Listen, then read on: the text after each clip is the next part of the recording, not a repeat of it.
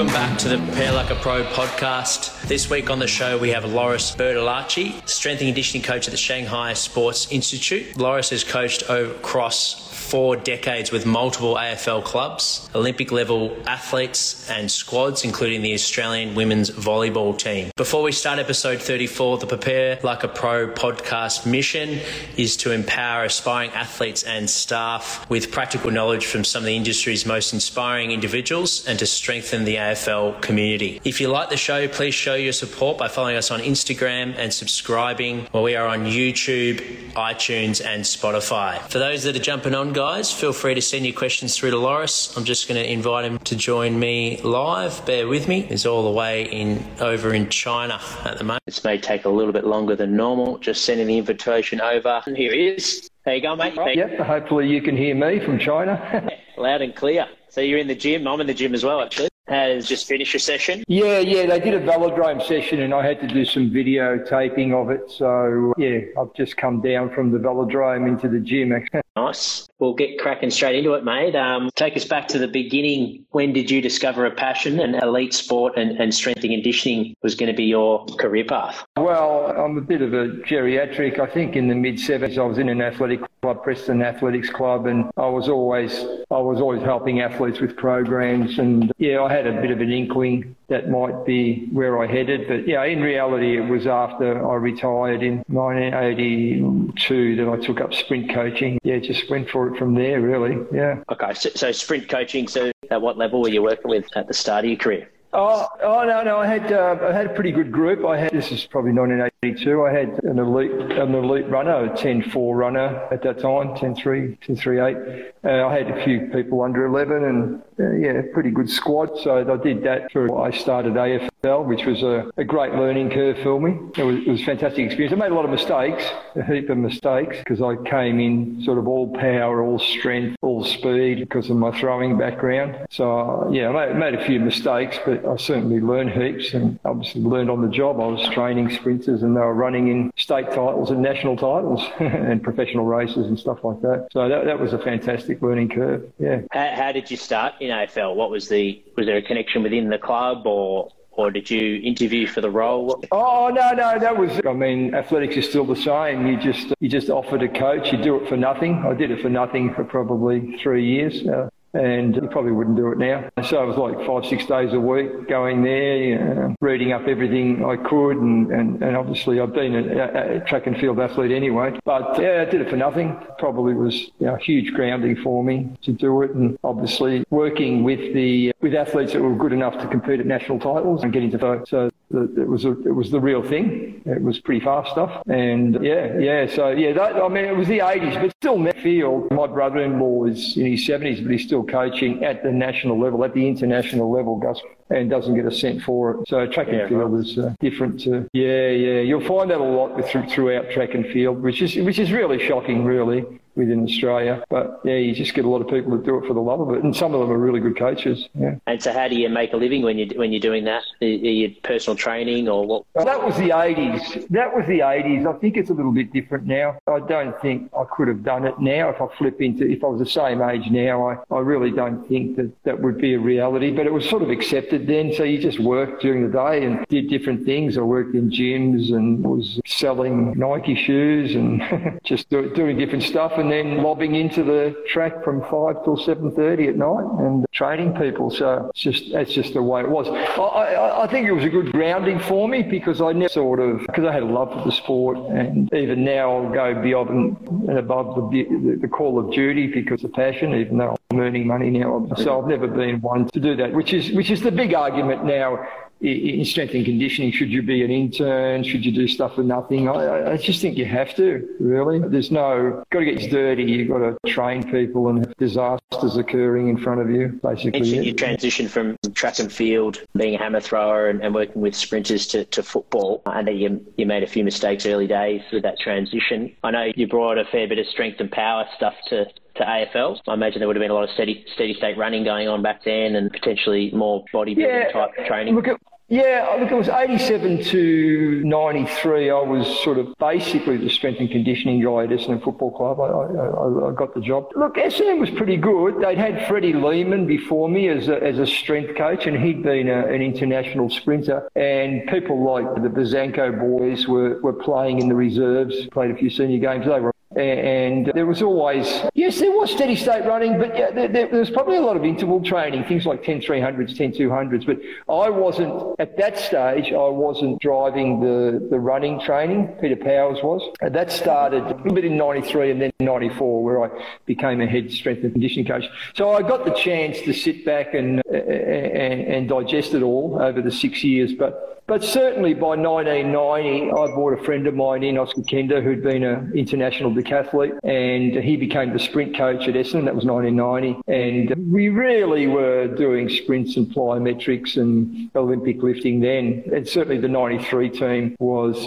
born and bred through speed and power. Absolutely. It wasn't that we were doing different to now. In fact, we were probably doing more speed then than they are now, but we probably weren't doing all the rehab and pre-activation and individualised training and such. It was like sprint, run upstairs, do some bounding, do some plyometrics and train hard and get in the gym and squat and power clean. But yeah, we were doing glute hams then, but believe it or not, 1991, 92, 93, because I'd been to Europe, so people think all this stuff's new, but it's not really. A lot of the rehab and activation stuff's pretty new. Were Essendon ahead of their time because of having track and field guys at the clubs, or were other clubs? It's a good question. Yeah, 100% we were. Yeah. Well, it was interesting. Unfortunately, Matt Barber died recently. Matt was a strength and conditioning coach at the Eagles, and he was an elite sprint coach, and even when he died, he was still coaching at the highest level, sprinting. So he was at West Coast, I was at Essendon, and then Danny Corcoran came to Essendon in 91, I think, and so we had three track and field people, because Danny Corcoran had a track and field background, and he became the manager, obviously, but he was the fitness advisor. We were doing it together, and Oscar. So we definitely, I think, were ahead of the curve, yeah, and then pretty much right through that whole 90s, and then even the transition from when I left to join in 99, it sort of kept that sort of focus, I think. Yeah, so we were very fast team. And in fact, I had speed lights. I bought the first speed lights in 95, so I've got all the data, accurate data. And yeah. So, I mean, I know how quick they were. And so we were doing the traditional 20-metre test that they do in the draft camp, and not pumping up my tyres, but I set that up because that was being done indoors. So, look, things like if you didn't do under 3 seconds, you were a donkey, basically. Yeah. Wow. Yeah. Anybody over 3 was deemed a bit slow. So what were they? You had people like Dustin Fletcher who were doing under 2.8, 2.75, which is why he played till he was 40. And Mickey Simons, who was a halfback flanker, he was doing under 2.8. Scotty Cummings, who was a full forward, he was 2.8. Power cleaning 125, 130. So yeah, that was. We had a speed culture there. It was a pretty good team. Think about it, 93, 95, 96, 98. Yeah, so that whole era, the guys were... And then John obviously did the same thing. In fact, if anything, he probably did even more speed than I did. Yeah. So it was a strength-power culture from about 1990. And did it take you a while to get buy-in with that? Yeah, I didn't get real buy-in from... More from the players. Look, it was part-time. It was AFL 87, 88, but it was not real full-time. But significantly, there was a guy called David Whedon came to Essendon, and he became a big ally within the coaching setup, and he's pretty famous. He's done a lot of the skill acquisition stuff, and he really pushed with Sheeds that we've got to do comprehensive speed, power, strength training, blah, blah, blah. So that was really good. So we started probably a comprehensive speed, power, strength program in 91 and went basically crazy in 92 with it. We were just lifting as heavy as we could and bounding as hard as we could and sprinting as fast as we could. We won a premiership in 93, a super explosive team with young kids. But we were getting a little bit too much injury, I thought. That was probably 95, 96 where I look back, which then sort of... I changed a little bit the way I did things at some point within that minis era. But I think West Coast and Essendon in that sort of era there were way ahead of the curve, really, in terms of strength power from other teams. And obviously the results show too. They dominated. Absolutely. And so you mentioned the injuries, so you shifted some of your methods. What were some things that changed? Yeah, it's the argument now, the performance enhancement argument versus injury prevention. So, I actually read something on LinkedIn now. What's really important is having players available. Well, that's quite obvious, right? And the data shows that. But you've also always got this balance between you want to get them faster, fitter, stronger, but you don't want them to get injured, right? And certainly, even though in 95, 96, I was at Collingwood for a year. When I was at Collingwood, I got a lot of injury mid-year, and it really made me think about it. And then 95, 96, we still did really well at Essendon in terms of performance enhancement / injuries results. We were actually in semi-finals and preliminary finals, so the results were quite good. But I did feel there was a little bit too much injury, the pelvic area and all that sort of stuff. So basically, and I was saying this a while ago in another sort of talk, by 97, 96, I was starting to look at the Pilates area and pull check and core stability and injury prevention. And without going through a number of years and why, I went too far one way by 99 when I was at Geelong in my first year, like injury prevention, and then I just pulled it back a little bit in 2000, back to a nice balance between injury prevention and performance enhancement. But Yeah, what did you notice in 99? Like, was the cultural change of not working hard? Well, I went to Geelong in 99. Yeah. No, not at all. I went to Geelong in 99. There were a lot of old players there. It was a transitional area. So we were recruiting that sort of super group of Geelong at Corey Enright. And we had a lot of guys like Barry. So I basically just went very conservative, very much screening, Pilates, yoga, individualised programs, fine-tuning, didn't do any heavy weights, anything really hard. It's actually really worked. We still did enough to be, but I just felt the performance enhancement side of it wasn't there enough. So therefore, basically that was gone from one extreme to the other, and then I just realised you just got to sit in the middle all the time. You've got to find a happy medium and just individualise a program, which I don't think everybody still does properly. Some clubs I don't think do well now. I think some clubs possibly go down a course instead of just saying, well, I've got a group of 50 people here, they're all different, so it doesn't really matter what they do. If every player is doing a different program, it really doesn't matter. That's tough, especially now with the reduced staff levels in the AFL. It's going to make it harder to individualise programs. That's a challenge, yeah. Absolutely. And did you have some strong influences to your career during these times, or were you sort of more self-taught and educated, reading books? How did you sort of develop yourself? Look, I think I was telling somebody a while ago, I'm a different sort of history. I was lucky enough to train in Europe twice. And I was literally in the training camps where people like Bondarchuk and Peter Sheeny and all the greats of periodisation were. I was actually there on the ground with them and training. And that was the late 70s. And there was an explosion of strength and conditioning in the late 70s in Europe, but from the East German, Russia. It was pretty much everything that's done now was done there then, not the injury prevention side, the actual, depth jumping and altitude jumping and all that sort of stuff. So I was introduced to everything there by some, amazing coaches. I paid my own way there to sort of develop as an athlete, but obviously the influence that had. And then I suppose, I was self-taught, to be honest, in that sort of 80s era. Anything I could get my hands on, I'd read. Track and field technique in those days. You could buy journals from the States. Yes's Review, which was a Russian review, which was to be published in they were pushing glute ham raises in 1986. But so I think that it's a bit of a balance, but look, I was a very big one. Once I got into AFL, I was a very big one for sourcing the best info I could. And I'd go to the AIS every year for 2 or 3 weeks at the end of the season and just talk to people and made a lot of connections throughout. I just ask a lot of questions, a little bit of spying, a little bit of everything. So and a lot of my own sort of development from what I'd done in the past. Yeah. Yeah, fantastic. Thanks for sharing that, mate. And you've worked with a lot of individual world-class athletes as well as successful teams winning premierships. Are there certain traits that you've noticed over your time that you start to notice, I reckon that kid's going somewhere when you see a younger developing athlete? Oh, no doubt.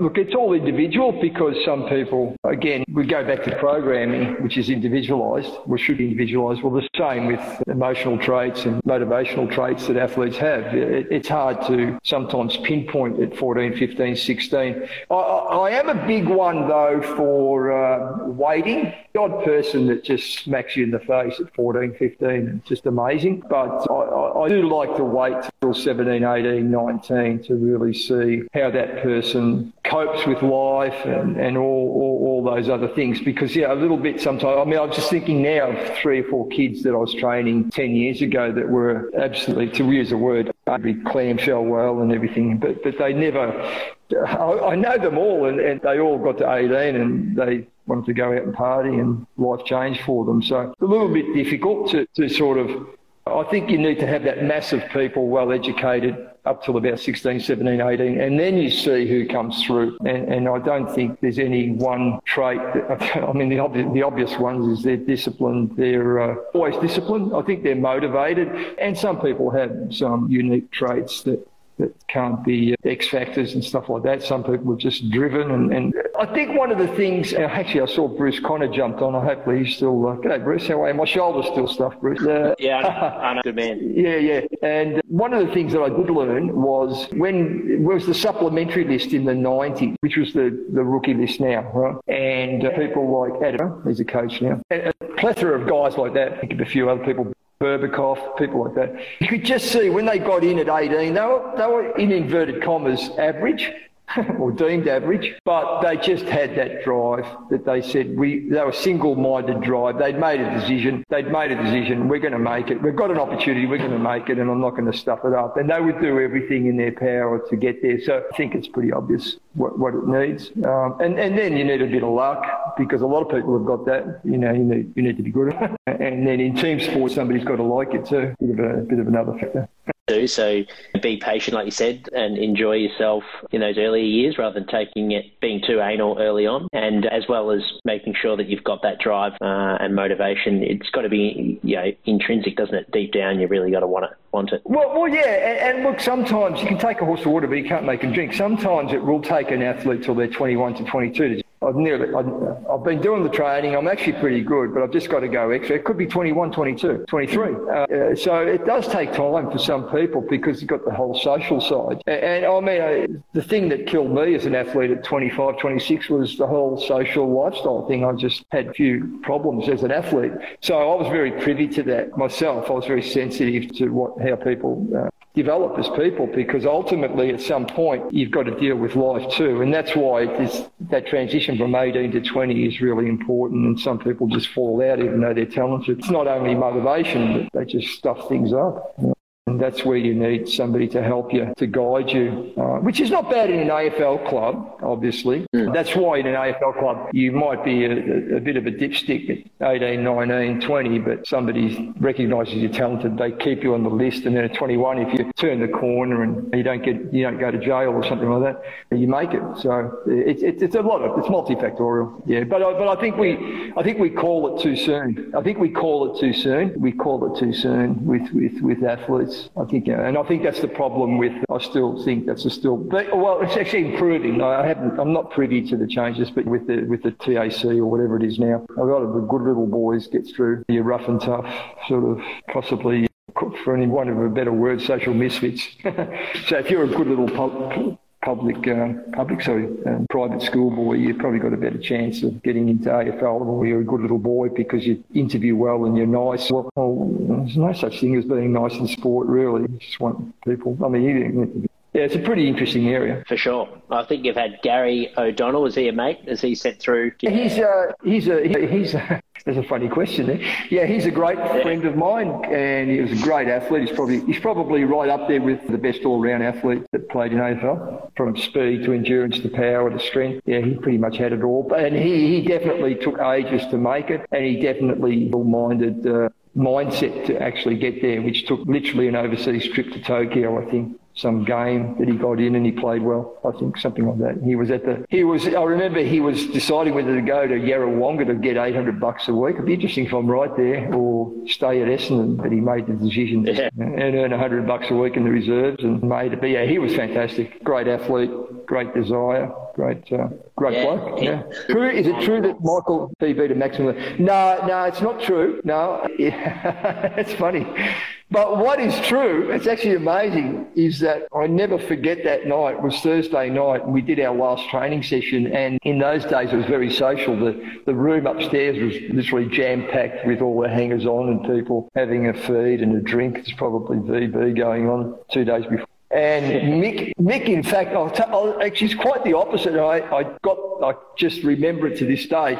He didn't want to go up. He didn't want to talk to people. So he stayed with me in the gym, and he's a funny guy, hilarious, funny man. And I think he did every upper body exercise you could possibly do that night. Incline press, dumbbell curls, push downs. We just stayed in there for an hour, and like the opposite of what you think you should do 2 days before a grand final. Then he ran about 15 metres per second on the grand final day. But he had a good squat, yeah. He didn't want to do weights when he got there, but by the time that era occurred, he was a very, very good power cleaner, well over 100 kilos for reps, yeah. Okay, we'll go last question before we wrap it up. But decal, Loris told me the time you outrun me, made me tweak my hip while I was meant to be the pro, and you were 55. Oh my God, that's Dane Kelly. Yeah, well, Dane's an international tennis player. He's been ranked between 250 and 16,000 in his career. Yeah. I still help him a little bit online. So I started training Dane when he was 19. He's now 30. And yeah, until my hip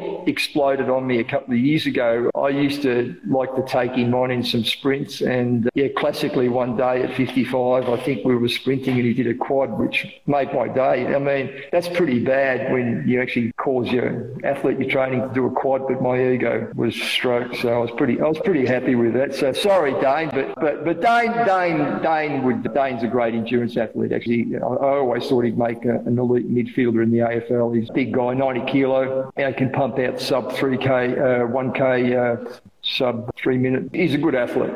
He's got a good hybrid, but he probably never endowed with pure power like I was. That was pretty funny. Yeah. More aerobic. Yeah, okay. Well, thanks for jumping on, mate. What are you excited about for 2021? I think that I finished up with Shanghai. I'm working with Shanghai Institute of Sport, and a year and a half ago, about 14, 15 months ago, they transferred me to the team pursuit cycling, the four guys that go around. And I wasn't that interested, but I've become fascinated by it. It's probably the fastest improving sport in the world, the team pursuit. It's going to be huge if Tokyo goes ahead between Denmark, Australia, New Zealand and a few other countries. And the mix of physiology and science and training methods and data that's involved to improve team pursuit has really fascinated me. So I've got right into it last year and trying to help this team win the China Games in September this year, which is the big dance in every 4 years in China. And I think some of the guys. So I've become really interested in that. And then obviously I've got a few online clients around the world, just a little bit more in tennis than anything. And once I get back to Australia at some stage, I want to coach athletes still. So just keep improving and keep developing. Yeah. Fantastic, mate. Well, yeah, it's been great to have you on and hear your story from the start all the way through to all the AFL clubs and different sports around the world that you've been involved with and made a big impact. And I've certainly learned a lot, and I'm sure many others that have engaged in the chat and those that listen to the podcast in the future will as well. So thanks heaps for jumping on, mate. All the way over in China too. Yeah, well, I think I'm the happiest that this thing worked. A little bit worried about the whole thing being blocked, but thanks for having me. That was interesting, and good luck with everything. Thanks for having me on. It was a good chat. Thanks a lot. Yeah. Awesome, Loris. All the best preparation. All right. Hope you guys win. I think there'll be a brown paper bag if we win there. Yeah. Catch you, mate. All right. Guys, make sure if you enjoyed this episode to subscribe to our website. We've got over 1,000 footballers, so you can head over to preparelikeapro.com where you will receive a free strength and conditioning program and a free high performance presentation from our AFL experienced strength and conditioning coaches. If you want to work with one of our coaches and work with us one-on-one in person, if you're based in Melbourne or around the country, just email us at support@preparelikeapro.com. Thank you, guys.